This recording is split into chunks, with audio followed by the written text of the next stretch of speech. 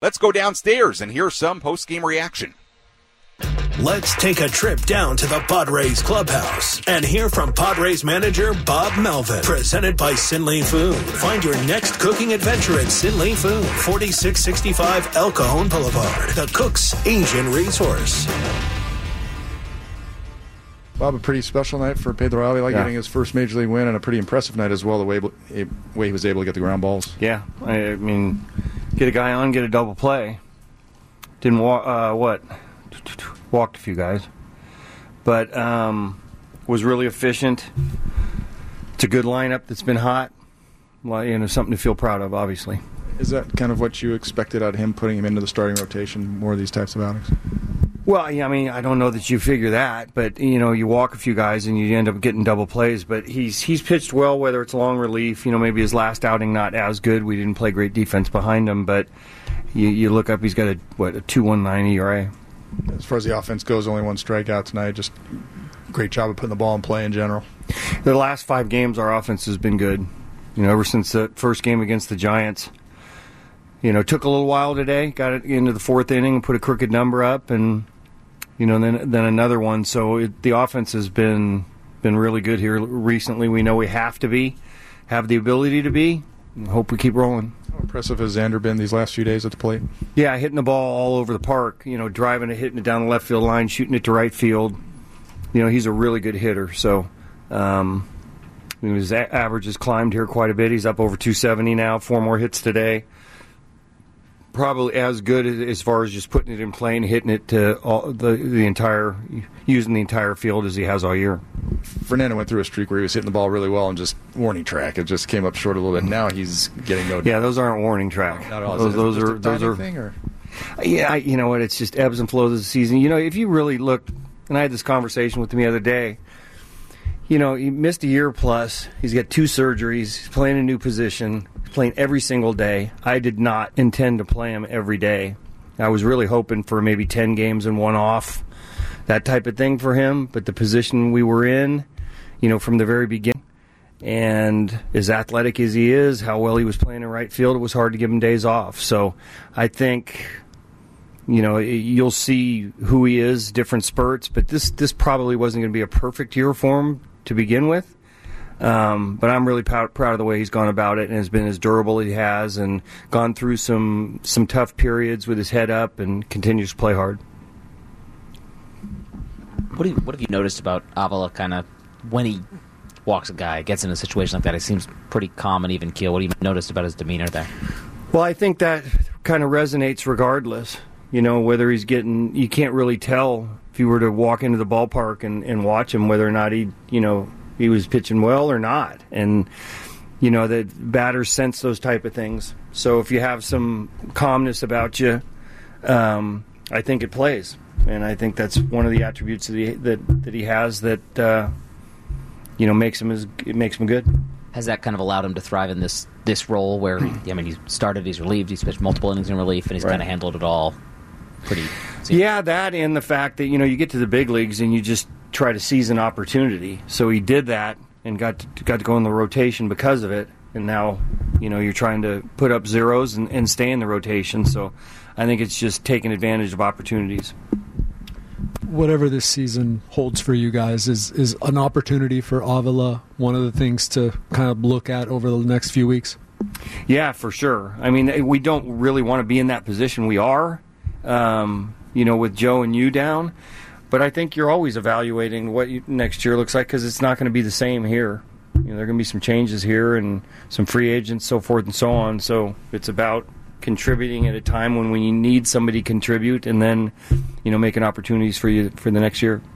There's like a different level of home run to make it to that second deck. And what is impressive about the kind of power it takes that Manny and Toddy have to get to there? So, yeah, it's the bat speed, and then you see the exit velo. So these are strong guys that, are some of the elite guys in the game. So Toddy's hit a couple balls up there the last couple days.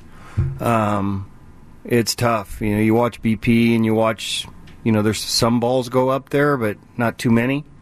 But both those guys can hit them up there pretty easily when they catch it all.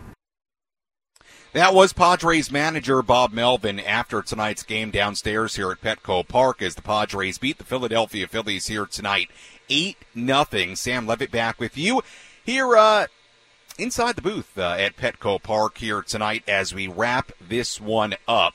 Couple of things there from Bob Melvin I want to touch on, and we will dive fully into what Pedro Avila did here tonight because it is worth really breaking down and really talking about. We'll do that in our next segment. I want to talk about two offensive aspects of this game. First, Xander Bogaerts is red hot right now. He went 4 for 4 tonight, 3 runs scored, 3 singles, a double. In his last 7 games, Bogaerts is now 14 for his last 25. That's a .560 batting average in his last 7 games now, and he has 3 doubles and a home run in that span as well. So he has been just wonderful as of late. And look, you think about what Xander was doing at the very start of the year, what he's now starting to do towards the very end of the year. Looks like he's feeling healthy. We know the wrist bothered him for a good portion of the year. It's really good to see, and he's somebody the Padres need if they want to go on some sort of incredible run, certainly, but even going into 2024. This is a player that they need to produce at the level he produced in Boston, and certainly he's had some good stretches, but look, it's been, I think, in some ways probably a tough season for Xander. I think he would say that as well, but as of late, it's been really good, and he has shown some periods where you just really marvel at what he can do and what he might do here in San Diego in the future. So Xander Bogaerts, he was terrific again here tonight, 4 for 4. You heard Bob Melvin talk about Fernando Tatis Jr., and I want to touch on this because I'm not somebody, if you listen to me enough, pregame, postgame, any of my spots on the station, I'm not somebody who makes bold predictions. But I am going to make one right here, right now. Fernando Tatis Jr. is going to have a big 2024. A really, really big 2024. I thought it was really interesting there to hear Bob Melvin talk about something that we've talked about here on the postgame before. The fact that Fernando Tatis Jr. missed all of last year, was coming off multiple surgeries, learning a new position, all of it, and with all that, has still put together a pretty good season here. 23 home runs. He's shown a lot of power the last couple of days. It makes you really excited with a full offseason. He's talked about his offseason work being really important to him, and he wasn't able to do that to its full extent last offseason because he was still coming back from the surgeries. I really think Fernando is going to have the real comeback year next year. I liken it to what we've seen almost from Ronald Acuna Jr. with the Braves this season, coming back from the torn ACL last season. Was good, but played probably below what you would expect him to play. He certainly wasn't putting up monster numbers. And you look at what he's doing this year. I think it's kind of a similar thing, a similar situation. I do. So that is my bold prediction. You can mark it down here on September 5th, 2023. As we approach opening day next year, I think Fernando is primed for an outstanding season next year. Obviously, he's got a ways to go here in 2023, but I thought that was really interesting because it's something we've talked about too. All these different elements to what his season has been and what he was coming back from. And you heard Bob Melvin say that his intention coming into the year was not to play Fernando nearly every day. He plays every day. Was to give him some rest. And we know Fernando,